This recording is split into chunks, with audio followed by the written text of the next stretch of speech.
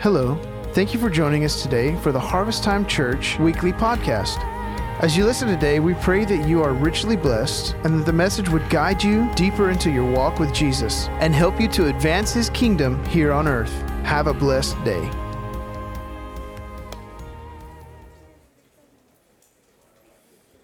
How's everybody doing this morning? You know, I always feel like when we get to this point, it's already so good. You know, I don't know, I sometimes will poll the congregation and say, hey, who loves worship or who loves preaching? And I tell you what, if you will get a deeper understanding of what worship is for and who it's for, it'll change everything. You know, and I'm a worship guy by design, so it's kind of like, hey, I know I got to preach and we got a plan to preach, but there are moments that are just so sweet where we really, truly are experiencing the presence of God. And do you realize in that moment, He can change everything? One touch, and you'll be forever changed. So when His presence are here, let's not get in a hurry. Let's not get distracted. My kids, they're gone now, but I can say they're always in a habit of, Dad, is this the last song? They kind of nudging. They're ready to go to class. But I think we get like that sometimes. Man, is this the last song? And we're just getting drugged through it rather than experiencing it. But if you will get engaged in the worship experience and you will be a part of experiencing the presence of God, you won't want to leave. You won't want to move. You'll want to stay right there. And I think that there's two facets. I think there is that moment of where we are really just declaring the praises of God. We're focusing all of our attention on Him. And do you guys realize worship is for Him? It's not for us? How do we know that we have that right perspective? Well, regardless of the song sang, does it matter? Because we do that. Oh, I love that song. Oh, I don't like that song. That song, we're focused on the song and we're not focusing on God. You know, I'm convinced I could worship God to Mary Had a Little Lamb if my focus is correct, right? Because when I say I don't like that song, guess who it just focused back on? I don't like it rather than does He like it? Does it please Him? Does it honor Him? So I just want to encourage you to, when we're in those worship moments, just if you're having a difficult time or you don't understand, ask God to just give you revelation of what it's supposed to be like. And I'm going to pray that mantle of just that it would be released to you as far as just loving it. You know, our home is always filled with worship music. It's always filled with God's goodness as we make room for that. So this morning we are jumping into chapter 3 of Philippians. Hopefully you got a chance to read chapter 1 and to read chapter 2. We're on chapter 3. We got two more chapters to go, and we will be through a whole book of the Bible. I hope that's not the first time that you're going to accomplish that. But if it is, hey, we got to all start somewhere, right? So I'm hoping that this morning that we would just be encouraged, that our minds would be open to the Word of God. And I've been getting some feedback of people reading through it, and they said, man, there's just so much stuff I've been getting out of it. And some stuff you preach, some stuff you didn't preach. And that's how the Word of God works. It says that it's alive and active, and it corrects and it rebukes and it trains. And it is alive and active. So when we read it, we should be expecting it to do something and change the condition of our heart, to change the condition of our mind. You know, I tell you what, reading engages the mind. Some of us love it, some of us hate it, right? But when we read it, it causes us to focus on the things that God wants us to focus on. We're meditating, we're reading, we're focusing our thoughts on that. And when we do that, it changes us, okay? So this morning, we're going to jump right in, but I want to look at, James 1, 2, and 4. It says, consider it pure joy, my brothers and sisters, whenever you face trials of many kinds, because you know that the testing of your faith produces perseverance. So verse 4 says, let perseverance finish its work so that you may be mature and complete, not lacking anything. And that's my heart. That's my heart for you, that we continue to persevere, that we continue to put in the work, that we continue to do all that we need to do on our end to become all that God wants us to be and wants us to do. But realize those words, mature and complete. That's the goal. We don't want to say, well, I'll be good when I get to heaven. No, God wants you maturing here on earth so you can be very effective with your time given here on earth. You know, I couldn't have an infant teaching or preaching this morning. Somebody has to mature. Somebody has to be complete in that process. Not that we arrive, but that we grow in a progression of becoming more and more Christ-like. So how many of you counted it all joy this last week? Like Paul, he said, count it all joy when you face many tribulations. Did you hold firm to the word? Remember I said holding to that word is like holding on for dear life. Any of you get a chance to do that this week? To count it all joy rather than losing your stuff? I'm saying that in a good way. How many of you lost your stuff and need more Jesus? Oh, right, but we don't always respond well, but it says count it all joy on the good days, on the bad days, on the certain days, on the uncertain days. That regardless of what we go through, that we are to count it all joy. So I want to encourage you this morning before we jump into the word to not just hear the word, but do the word. Not just hear the word and say, man, that was a great, that little golf clap, that's the extent, and then you saw it and then you left. But you are to take it with you. You are to apply it. You're to do what it says, right? So we want to not only be hearers of the word, but we want to be doers of the word this morning. So let me pray over you before we jump in. And I'm going to ask that this word would just penetrate your heart, that you would hear what you need to hear, that you would block out what you don't need to hear, and that we would just be changed by the word of God. Amen? Lord, I thank you for your word. Lord, I thank you that it is effective in doing a complete work in our hearts. But Father, if our hearts are hard or our minds are not understanding or don't have the understanding, it's going to be difficult for us. So Lord, this morning we pray for an open mind. We pray for receptive hearts. And Father, we pray for the understanding and revelation of your word to come. Lord, I pray against any distraction. Lord, I pray against the plans of the enemy to just cloud and confuse. And Father, I pray that today that your word would be spoken clearly, that it would be applied, and Father, that it would be forever life-changing. As really we just do what you've asked us to already do. Help us to grow closer to you. Help us to understand your word. And Father, once we gain that understanding, let us take that word and share it with others. In Jesus' name we pray. All right, so we're going to jump right into this. So this chapter 3 continues in further instruction. We realize that one thing we have to realize that even on your best day of being the most righteous as you can be, do you realize you still fall short of Jesus' righteousness? And even if he had a bad day, which we know that he does not have bad days, he is perfect in every way. That is still better than your righteousness. So many people have a feeling of not being good enough. You ever been there? And you got to realize we live in a society that is A, B, C. You ever got a C? You ever got a D? And it's like it's on this score system. Or if you're not first, what? You're last, right? This competitive spirit. So when we miss the mark, we get discouraged. When we don't hit the mark that we think we should hit, we get depressed. But we have to realize that it doesn't have anything to do with being good enough because what we need to do today is just come as you are. That's what it's all about, saying, hey, my wife has an awesome philosophy. She says, well, if I miss it today, I'll try again tomorrow. Thankful for tomorrow, right? Well, maybe today we hadn't been awake long enough to mess it up. Praise God for that. Today may be the day that we change everything. Do you realize yesterday you can't really do anything? Now you might be living in the ripples of choices made because sometimes there are consequences, but sometimes God just gives us special grace where he gives us new grace every single morning and you have a chance to seize the day. That means make the most of it. Right? So we come before Jesus, and Paul was communicating to the church in Philippi, so there was this conflict between the Jewish law and the new Christian standard, right? They were separating the law with all these Jewish practices with just really what the Gentiles were. They were like, you can't be a Christian and be a Gentile. So there was this conflict between the two, and they thought only Jews could be Christians. And, so there's this dialogue, there's this conflict. But we have to realize that what he was communicating to the church here was that there is only one way to achieve salvation, and it's not by works. Okay, so let's jump right into this passage in Philippians 3. I'm going to cover 1 through 11, and then we'll break it down. So this is, if you want to say what is the synopsis of this passage, it is righteousness through faith in Christ, period. Okay, you put that big old period because that's really what he's saying. So let's jump into that verse 1. It says, finally, my brothers, rejoice in the Lord. To write the same things to you is no trouble to me and is safe for you. Verse 2, look out for the dogs, look out for the evildoers, look out for those who mutilate the flesh.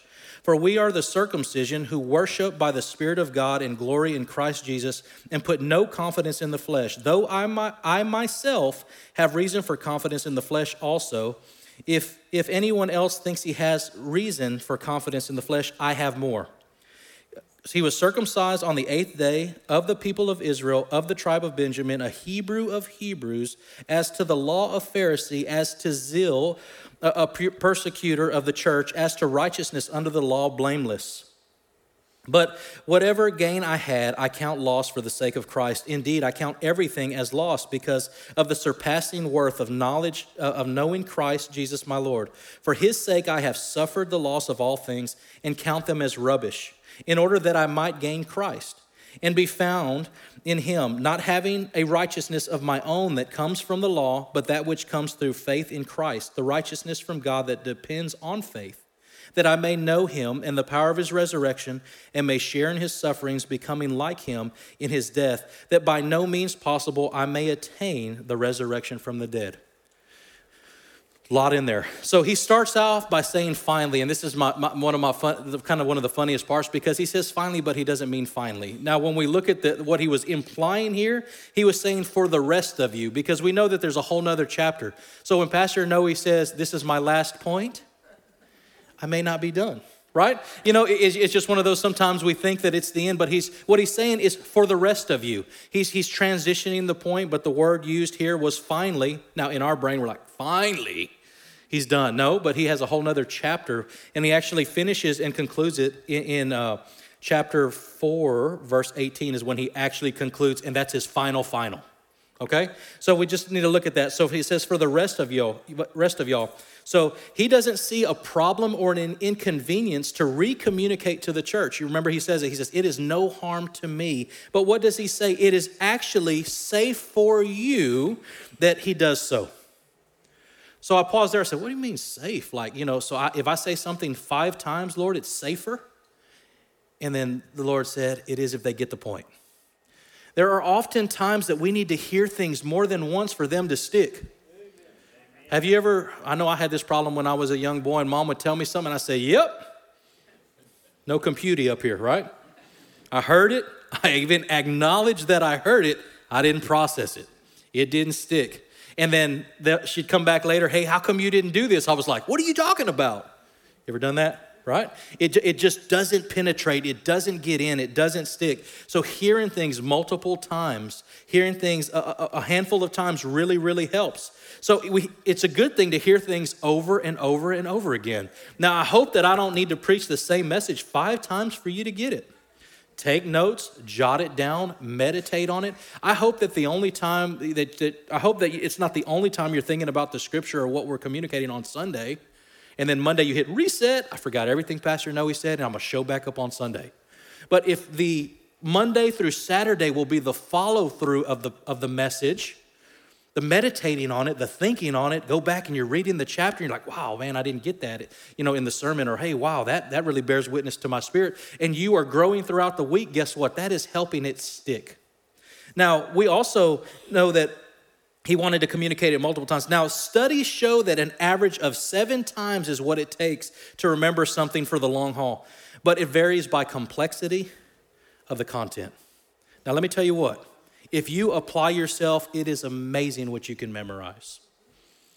Watching all 3 of my children learn all 66 books of the Bible, and then when dad's trying to compete with them and I fumble it as the pastor of the church, they're like, hey, Dad. I was like, y'all just shut up. Like, get them all mixed up. And they just smirk when I get it wrong and they got it right. But let me tell you what, if they can do it, we can do it.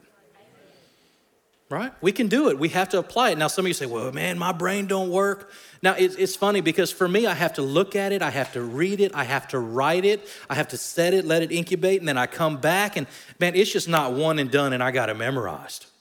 I know what it takes. It takes Pastor Noe probably the full 7 times to get it. But if you apply yourself, if you meditate on what the Word says, if you hear the repetition of it, I think God's heart and really Paul's heart in this is that it would stick. He says, so it's never inconvenient when you say, hey, can you repeat that, Pastor? Absolutely. Hey, can you repeat that, Pastor? Absolutely. We get to time number 7. You need to pray that your ears would be opened. right? Because we've just communicated 7 times. So we really want to not, like I said, not just hear the word. But let me tell you what, when you hear a word and you do a word, guess what? Now it sticks. The problem is we hear it, leave it right there and don't do anything with it. How many of you have a bad habit of pouring coffee in a mug, setting it on the table, and it gets cold? I mean, you can drink it, but how many of you know it's better to drink it right then? You might remember to apply this word later on in the week, but why not make the choice right now today to apply everything that God shows you today? So I'm going to do this, this, and this. I don't know if it's 3 steps. I don't know if it's 3 goals, whatever it is. But when we apply Scripture, it sticks. When we just hear it as a suggestion and don't do anything with it, that's when we don't remember it. All right? I'm going to keep going. So he says, finally, my brothers, he's talking to the rest of you. So what does he do right out of the gate? He says, look out!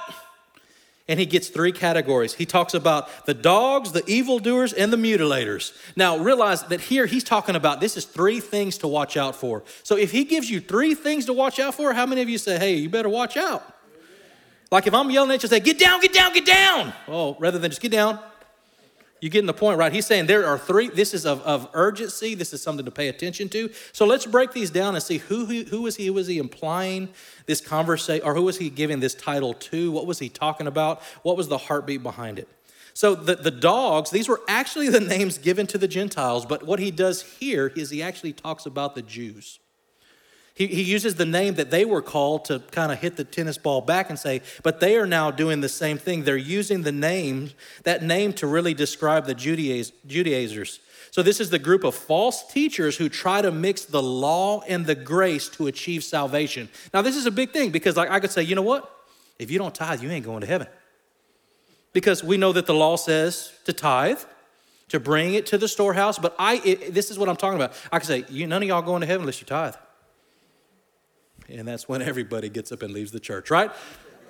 But that's kind of what was happening, not in regards to that specifically, but there were things you had to do to receive salvation.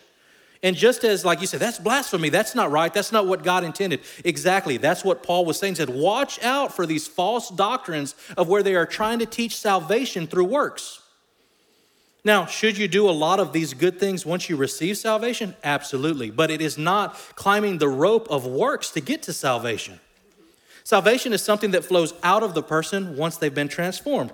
So he says, they're teaching these things. What about the evildoers? So they were taught, these evildoers were teaching sinners that it was being saved by faith plus works. Same thing. You had to have this mush pause. If I don't see the works. Now let me tell you what, till I received salvation, I didn't see too many works. I could try to be good, but guess what? If I will change the internal, guess what? The external changes. But how many of you have done that? Maybe you've tried to live out salvation externally, and you're like, I just can't do it. I keep messing up. I don't know what's going on. I just keep falling short. If you will change the internal, it will change the external.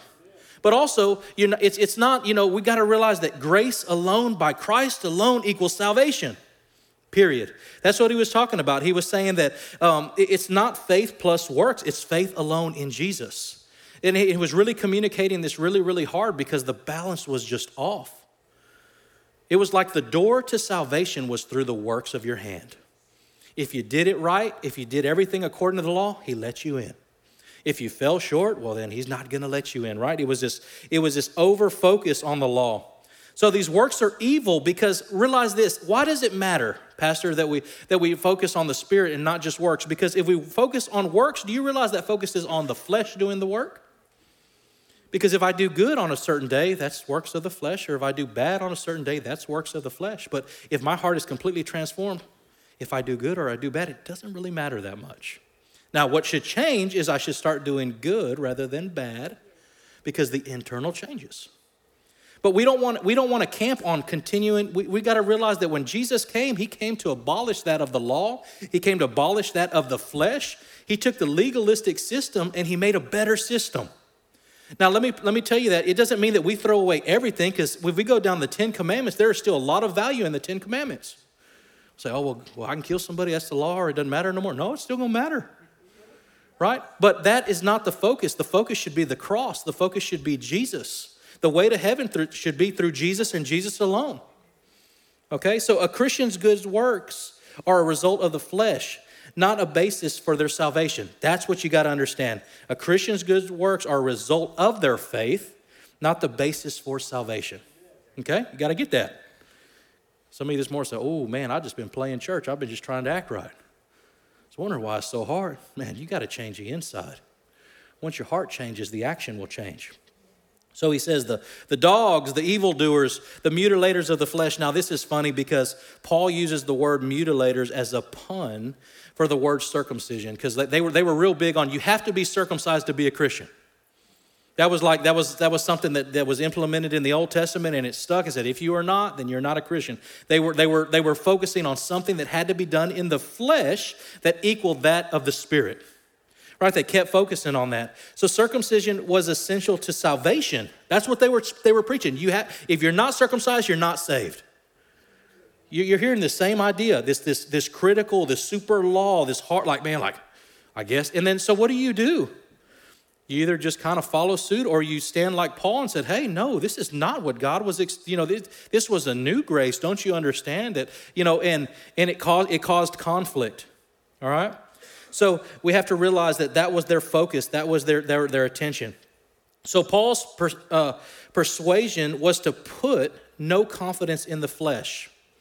That's what he says. He says, don't worry about the flesh. Don't focus on the flesh. And, he kind of comes across when I'm reading it kind of arrogant on this, but he's saying if anybody has the reason to boast. Now, I'm not going to boast because on my flesh days, it ain't a good day.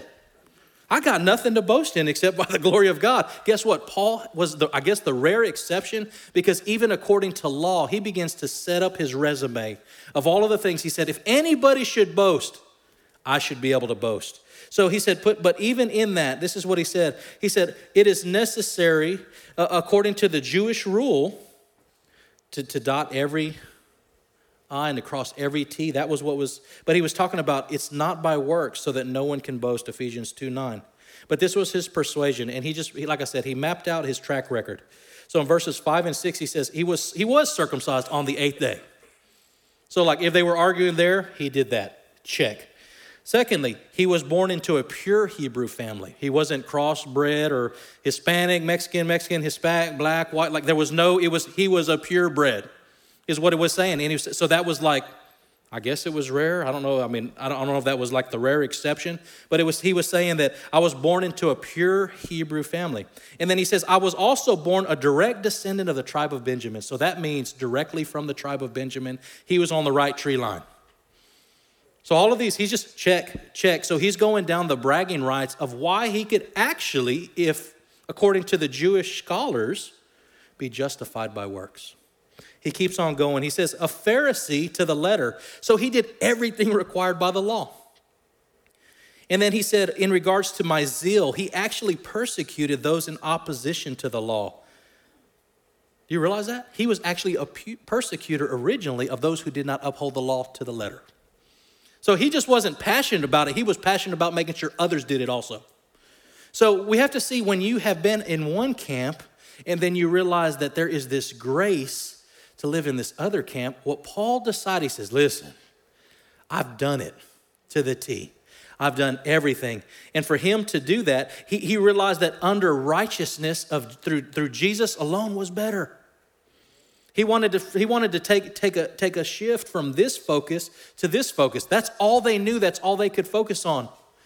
I want to encourage you that things that are scriptural, that should be the standard. But sometimes, how many of you know there is what's called when you have a personal conviction of something, and it's stricter than the law. Now, I want you to be very, very careful about assuming that over anyone. To say, oh, well, this is what the scripture says, but here's my take. And it's more strict than what the law demands. Because let me challenge you here. To some degree, that's what the Jews were doing. They were saying, hold the law. Well, let's say I want to set a standard higher than the law. Well, that's great for you. But I want to tell you also that there was grace applied so that I will no longer have to live under the law, but I live under a covenant of grace. Now, we got to be careful because it's a slippery slope. That doesn't mean under grace, I can do whatever I want. That's not justifying sin. It's just, it made it to where I wasn't going to be held guilty for every little oopsie Because the blood covered it. It wasn't based on works so that anyone could boast. Salvation was found in Jesus alone, okay? So that's the segue that he's getting to. He says, look at my life. You know, righteous-wise, Paul was blameless under the law. Like if you said, what can we accuse this man of? There was nothing you could find. That's discipline. That's being strict. That's always being, high character, high morals for the law. So as we see him map out what his track record was, he also had a response, and that's in verse 7 through 10. He says, whatever gain he had. Now, let me tell you what. He had a high office before he became a Christian. He had a position that many would have probably loved to have. But he says, everything I have gained, I now count it loss for the sake of following Christ. He surrendered his position because of his passion. How many of you know his passion changed? It wasn't this legalistic, carnalistic type of living. It was a transformed heart that desired to please God. And he realized that, man, I can do nothing to earn salvation. And if anything, he even identified himself as what? The chief of sinners. A guy that was perfect in moral standard of what people would hold the mark, that he still fell short of the glory of God and was in need of a Savior. Man. I don't know about your prideful, arrogant days of where you think you're doing good and you still look pretty rough, right? But his response was, I count it all loss for the sake of knowing Christ. It was worth it to follow Christ, is what he said. Surrendering his social status, he gave up all for Christ, whom he found way more valuable. Paul understood that the worth of knowing Christ as Lord, he knew what that worth was. So it says that he received the saving power of Christ, and he also surrendered to him as Lord. So let me look at that. So he knew that the work of Christ would provide a secure salvation. But how many of you know many people do that? They place their trust in Jesus for salvation, but they stop there. It says he also surrendered to him as Lord. Now that's the difference, because here he called him master. His life was no longer his own. He just didn't say, okay, cool, I got my salvation fire insurance so I don't have to go to hell, and then I just stop. He knew at the moment that he was going to be a follower of Christ that his life was not his own, and he would follow Jesus in whatever he led him to, even to the point of death. Even when he was in prison, writing this letter, counting it all joy for the sake of suffering for Christ. This ain't the letter I probably would have wrote. I'd have been like, Trey, bring me a guitar. Man, woe is me. I don't know if I would have responded in this like, oh, I'm so excited. I'd have had some doom and gloom days like, Lord Jesus, this isn't what you promised. And he actually says this, actually, I did say you would suffer. Right? So we see that in all of these things, he counted it all joy.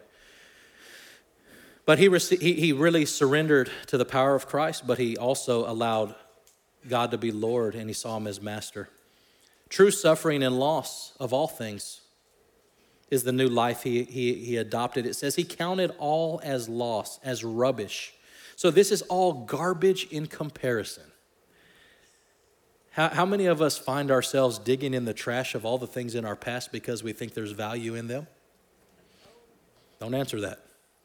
We do it. We're idiots for doing it, but we do. We go back because we forget that all of that is rubbish, that when we leave the old life and we find the new life in Christ, there is nothing left for us there. And if we feel like that and we're being compromised and we feel like we need to go back, it's because we have not fully and tasted seen the fullness of God. If we're looking for any type of confidence or anything that's going to comfort us, it's because we're not allowing God to fill those voids. There should be no void left in our life once we find Jesus. Well, I just got to do this, Pastor, to kind of take the edge off. All right. Can Jesus do that? Well, you don't understand. Okay. Well, those bad habits, they're just hard to lick, Pastor. I said, so what? But can Jesus kind of, you're caught in between this, right? Jesus wanted to deal with all of that, to leave the trash in the trash and remove it far from your life. That was his plan. He said, I count it as rubbish. How many of you sometimes want to keep your status and your comfort along with following Jesus? Lord, I want to make sure we got an agreement, Lord. If If I'm going to follow you, here's the rules, right? And we'll start quoting, Lord, I want to be blessed. I want to be highly favored. In the city, in the field, wherever I go, Lord, like I want all I want. He didn't always promise that. Now, are there moments of that? Probably. Are there promises of that? Absolutely. But whatever the road may lead, I'm in, right?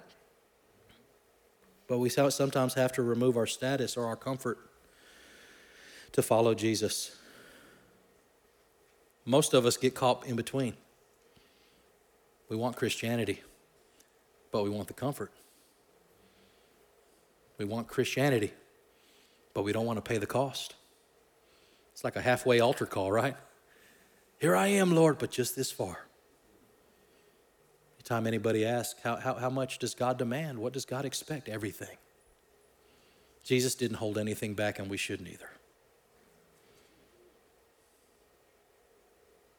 Tell you what, Paul had it right, though, because while he was in prison, he was still counting it all joy. So it really comes down to what perspective. All right? So Paul's life really looked good enough. He obeyed the law. He modeled it. But he chose to trade his own righteousness according to human standards for the one and only true righteousness found through Jesus. The key to his righteousness, though, was not dependent on track record, but faith alone in Jesus. And that was his focus. He says, this is the way you do it. How many of you have ever done something the hard way or the easy way, right? You've done one or the other. Have you ever tried to dig a hole? But if somebody shows up with a big old auger tiller that just will do it for you, ever done that?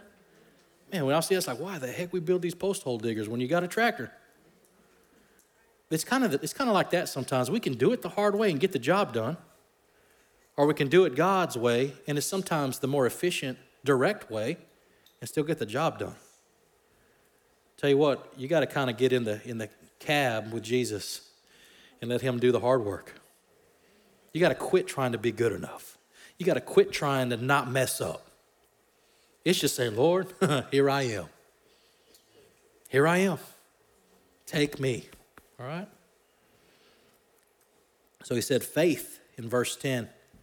So to come to know Jesus, they came to know the power of Jesus' resurrection, sharing in his sufferings, because like him in his death, Jesus died to save sinners. And do you realize that was Paul's heart too? He was ready to die for sinners. There was no like, hey, duck, tail, and run when it got hard. He was willing to lay his life on the line for the sake of others knowing Jesus. Jesus was the same way, unto death. He said, whatever the cost. You know, each of them had different crosses to carry. They looked different, but yet nonetheless, what did they do? They both carried the cross of suffering, of sacrifice. Then he says, attaining the resurrection from the dead. So this was the resurrection that would happen at the end. He didn't want to disqualify himself from that resurrection that would come when Jesus comes back. All right. Ephesians 3, 12 through 21. So he adjusts the focus a little bit, and he starts talking here about straining towards the goal, focusing on a goal. So let's jump right into verse 12. It says, not that, and so listen to his humility in all of this. It's not like, oh, I've achieved it, I've got it, but he laid out his boastful arrogance in his sinful law way of doing it. But watch the focus when he talks about the grace of God. He starts out saying, not that I have already obtained this.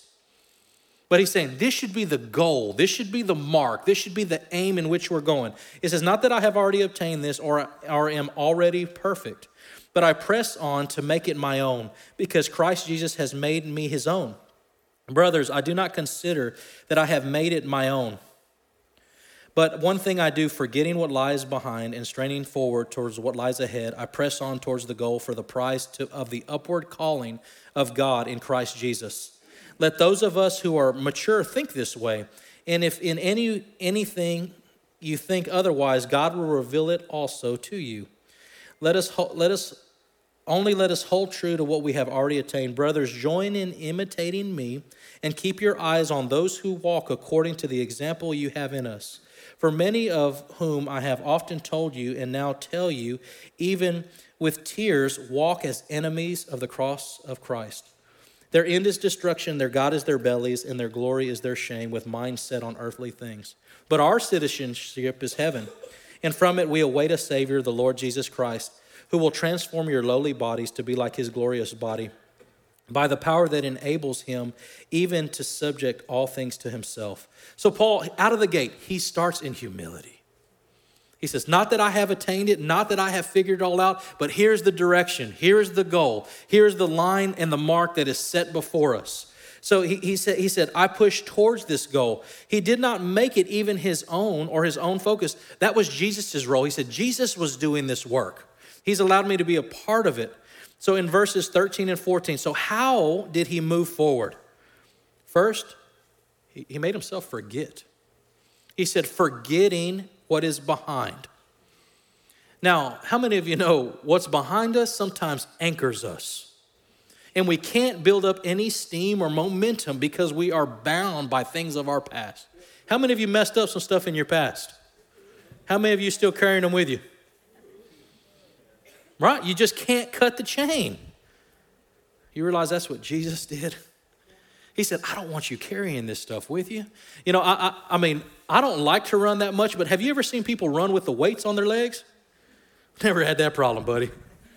I don't need extra weight for running. You know, but I think that's what it does. It weighs us down to where even something we feel we should be able to do, we can't do because we're just grabbed on by those things that weigh us down. So we have to forget. Now, that doesn't mean they didn't happen, but we choose not to remember them. I'll tell you what, one of the biggest things the devil will do is remind you of who you used to be and tell you that's who you are now. You realize that? That's who you used to be. That's who you still are. And then I just say, oh, the blood of Jesus. Oh, the blood of Jesus. Because if only by the blood, it changes everything. The blood is really what breaks that bondage and breaks that chain that's been. So when I look at it, I do see in that rearview mirror some of the bad, poor choices. But then I remember the blood.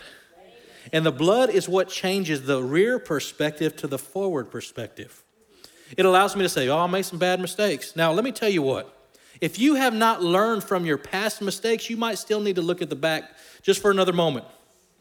Because some of you are still doing the exact same things you've been doing forever and you don't realize why things aren't changing. Because you're still focusing on the same thing. Unless you change something, it will never change. If you continue to do the exact same thing over and over exactly the same way and get the same result, you know what that's the definition of? Insanity. AKA being an idiot. That's the way I like to look at it.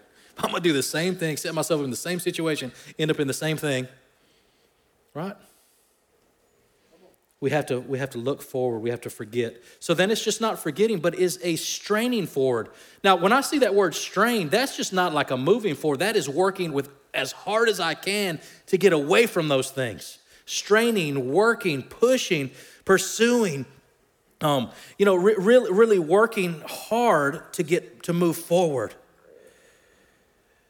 You know, I think that it is straining towards a goal, straining towards the goal line. I mentioned that a little bit, in the previous message. We should all be pursuing the same goal line.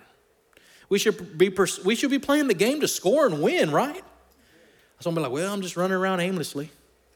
No, I want to be straining forward. I want to be moving forward. And then it says, press on towards the goal. So what does this mean? Keep your eyes on the prize, the finish line. Same thing. When I'm running, thinking, how much further I got to go?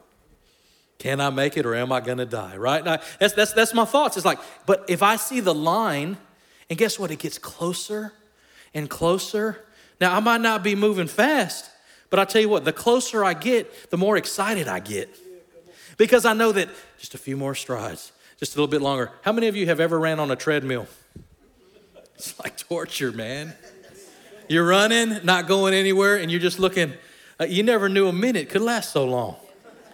It's like, but that's what it's training for. But guess what? The more we run for Christ, the closer we get to the finish line. You're not running on a treadmill pace to where you're not getting anywhere. When we run for Christ, we're actually getting somewhere. Right? We see track record. We see, man, look how far I've got. Look how far I've moved. You know, when we look at the beginning of our life in Christ and we look at where we are now, there should be a progression of steps moving us closer towards the prize. Right? It shouldn't just be like, man, there's my starting line. You know, instead of running, some of us, you're like, on your mark, get set, go. And some of y'all just stood up. I said, man, what are y'all complaining? This race is easy. You didn't run. You're not running. You're not pursuing anything. You're just passively standing by. But let me tell you what, if you'll get a little bit of distance between the starting line and the finish line, you know, it makes it real hard for the devil to tell you to go back. Because you remember how far you have come. So, word for somebody this morning, if you will begin to put miles between the start and the end, you will realize it's not worth going back. You stay right here on the line, I'm going to go sit right back down. But if you will hit that mark and you will run, you will strain towards, you will forget what's behind, and you will put your eyes focused on the goal, we will run a race that is focused on Christ. And what does it say? Focus on his upward calling of God. Now, how many of you know that we try to figure out in life, what do I want to be? I want to be a scientist, or I want to be an astronaut.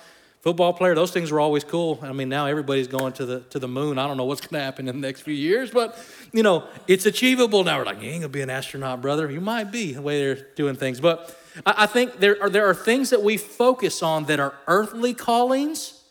But let me tell you what, everyone has a spiritual calling. And we have to look up to see it. We can't look on the ground level. We can't look on just, you know, extracurriculars or education. We have to look in the spiritual. And we have to keep our eyes on our heavenly calling. Now, if you don't know what that is, you need to ask God to reveal that to you. If you're unclear of that, you need to kind of get the sleep out of your eyes and look with clarity and say, Lord, help me see what you've called me to do, what you've called me to be. One of the most miserable things you will ever do is try to be something that God has never called you to be. You will be the most satisfied if you figure out what he has called you to be and called you to do, and you do it. Right? You have to realize that. Our heavenly calling, our upward calling, and notice it says, in Christ Jesus. Everybody that's called has a modified calling. You know, the disciples went from being fishers to fisher of what? Men. You know, when we become a Christian, we should have a passion that grows for loving God and loving people. If you hate God and you hate people, are you even saved? Now, that doesn't mean you get along with every person that walks along your path, but there should be a desire for loving God and loving people. He goes on to say, if you are mature, think this way. So he's telling you, if you want to be mature, think this way. You're like, well, I don't like to think that way. Well, then you don't want to be mature, right?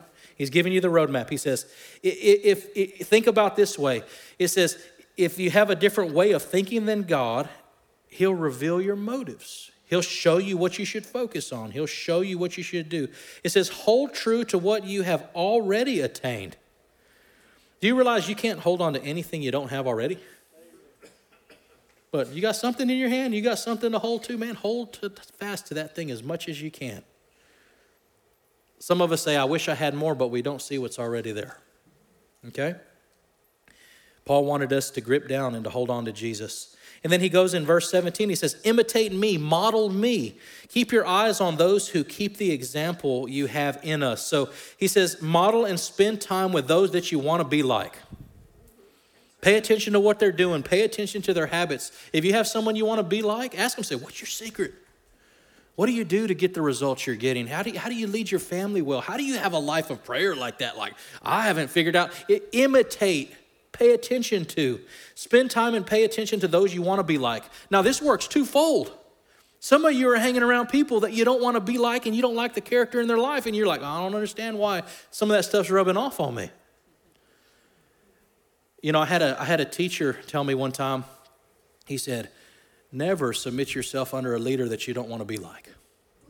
Ooh, I was like, what if I'm called to be a leader and now I feel like I'm a leader in a very critical, influential spot, and it scares the living daylights out of me because I know my life is modeling something. But my heart is say, Lord, help me be modeling a life that others want to follow and not head for the hills over, right? So he always said, submit yourself under men that you want to be like and stay far away from those that you don't. We have to realize that influence, right? That being like. You know, it was a challenge because even at that time, there was things that I saw in that leader that I didn't like, right? So what do you do there, Pastor? I learned to chew the meat and spit out the bones. And then God taught me something about, I'm not asking for perfection, but I am asking for a pattern of good quality characteristics. Because if you look at anybody's life close enough, there's flaws. It don't matter who it is. There's flaws. So you can remove yourself from being under a great leader because you find one flaw and you think it's enough to remove yourself from it. You will rob yourself of all the other blessings. All right? Had to throw that in there in case anybody's following me. Just playing. No, but I did that because I feel like sometimes I am a critical leader. Because I had a set of high standards, like, well, what about this and this? You know, what can you learn from that, Noe? And God has always shown me things in the great things, in the rough things, in the flawed things. It doesn't matter to me. God can show me in all of those things how to grow. So it says, keep your eyes focused. As an example, imitate me. You will imitate those you watch. You know, I remember the first time we went to Africa, and all they had, I guess it was YouTube or internet, but they would watch MTV. So they thought America was like MTV. Said, hey, y'all got, and the funny thing is, guess what? They're dressing like MTV.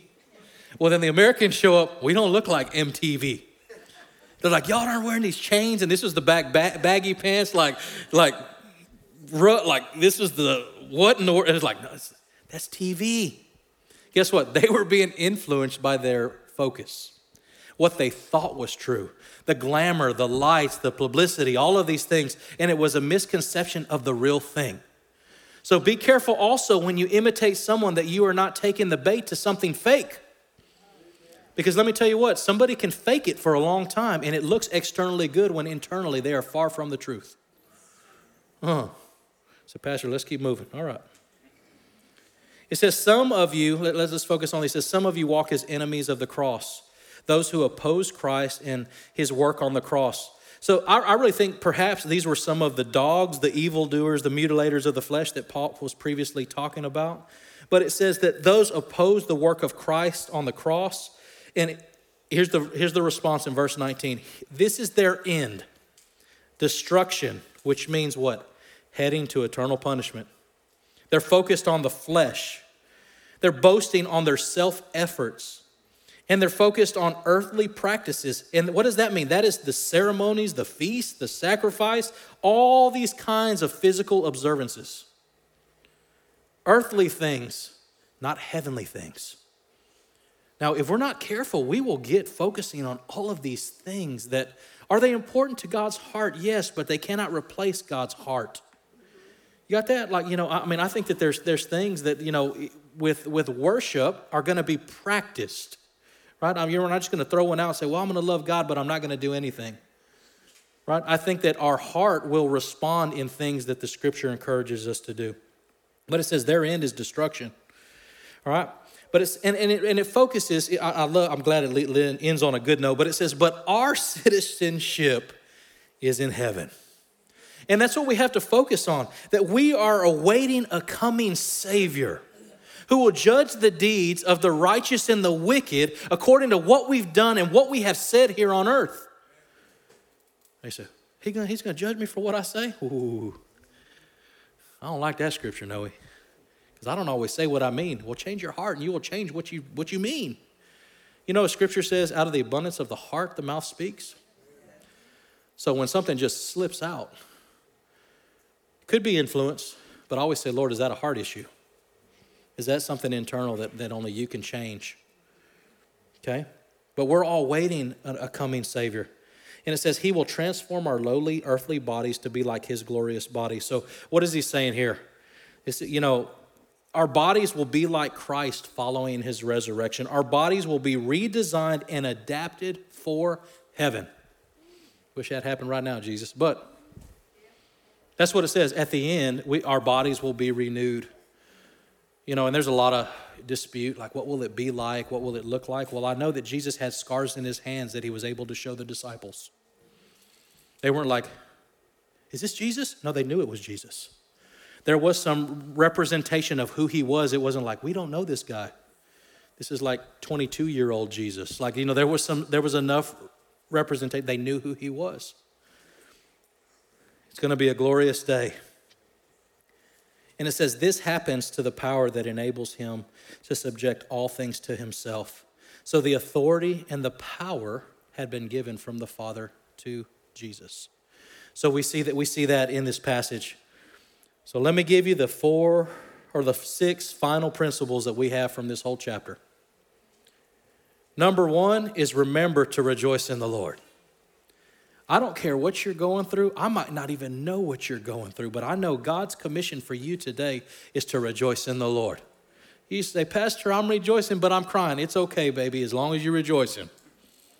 Because it doesn't matter. God will be there with you. And I think if we would be mindful of that, you never go through anything alone as a Christian. Jesus is always there. Always. Number 2, it says, look out for those who preach any other way to attain salvation apart from Jesus. Jesus is the only way to attain salvation. So you want to know where this church stands? It better be through Jesus. There ain't no other way. Well, Pastor, what if I get baptized? That don't save you. That's just water. Symbolizes. What if I come up there and you pray for me and you anoint me with oil? Symbolism of stuff, yet again. Going through works, going through actions, there's only one door. There's only one gate, and that's Jesus. Ain't no other way. Well, what about, if that's your response, you got to pray a little bit more on that one. Only Jesus. Knowing Christ Jesus, this is number 3, knowing that Christ Jesus is worth the loss of everything. Do we have that kind of revelation in our lives? It's worth everything. Losing everything. No comparison. I thank God that God allows us some earthly pleasure blessings in our life.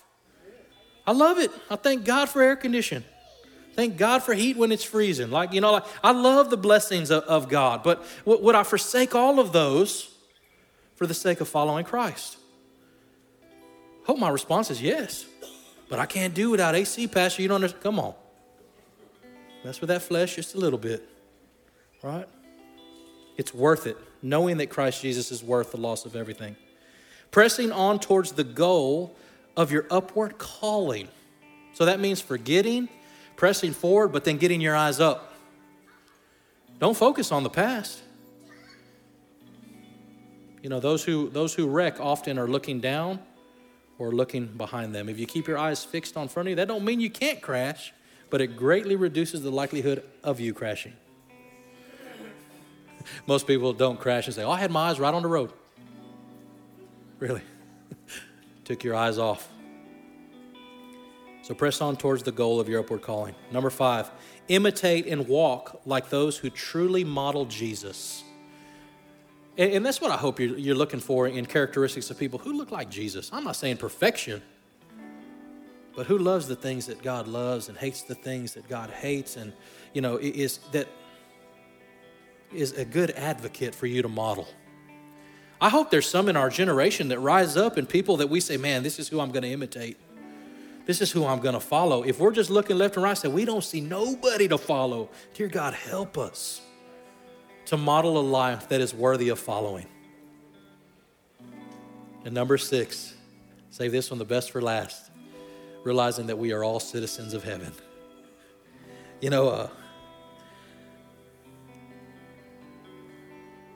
I think it's so cool to realize that I can't revoke that. I can't really mess that up if I stay yielded to Father God. And as I continue to pursue him.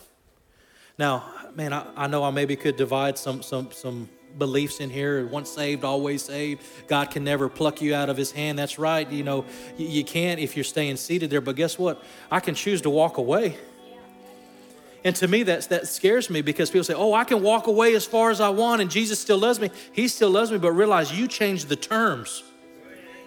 If I can accept, I can reject. Now, I'm rattling your theology, I'm sorry. But I tell you what, God wants relationship. He doesn't want obligation.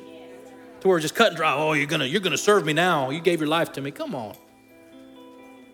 But every single day of my life, I have to be mindful of the privilege it is to be called a citizen of heaven, to be called a son of the King, that God will give me every single grace needed to walk out everything according to the law, and He'll give me wisdom in all things. You guys stand up with us.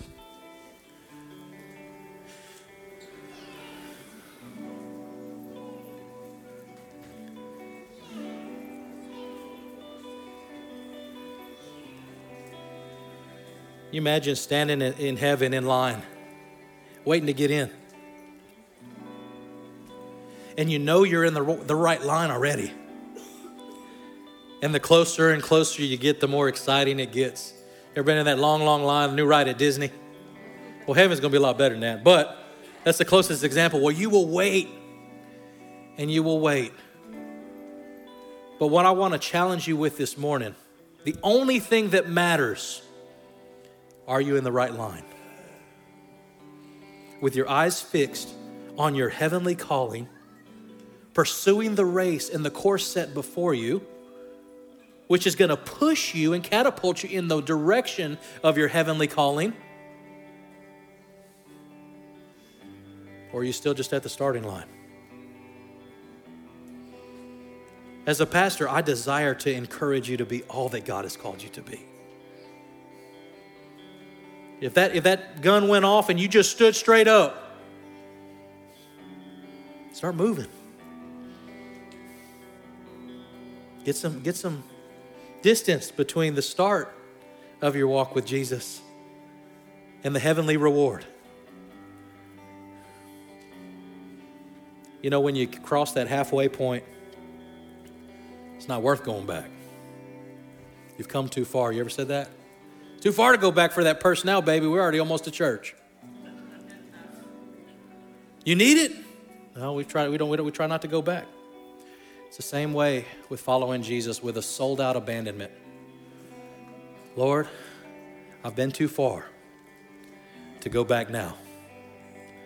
Now, some of you have to realize that when you chose to follow Jesus, you were going to completely sell out to everything of the world and sell out to God fully.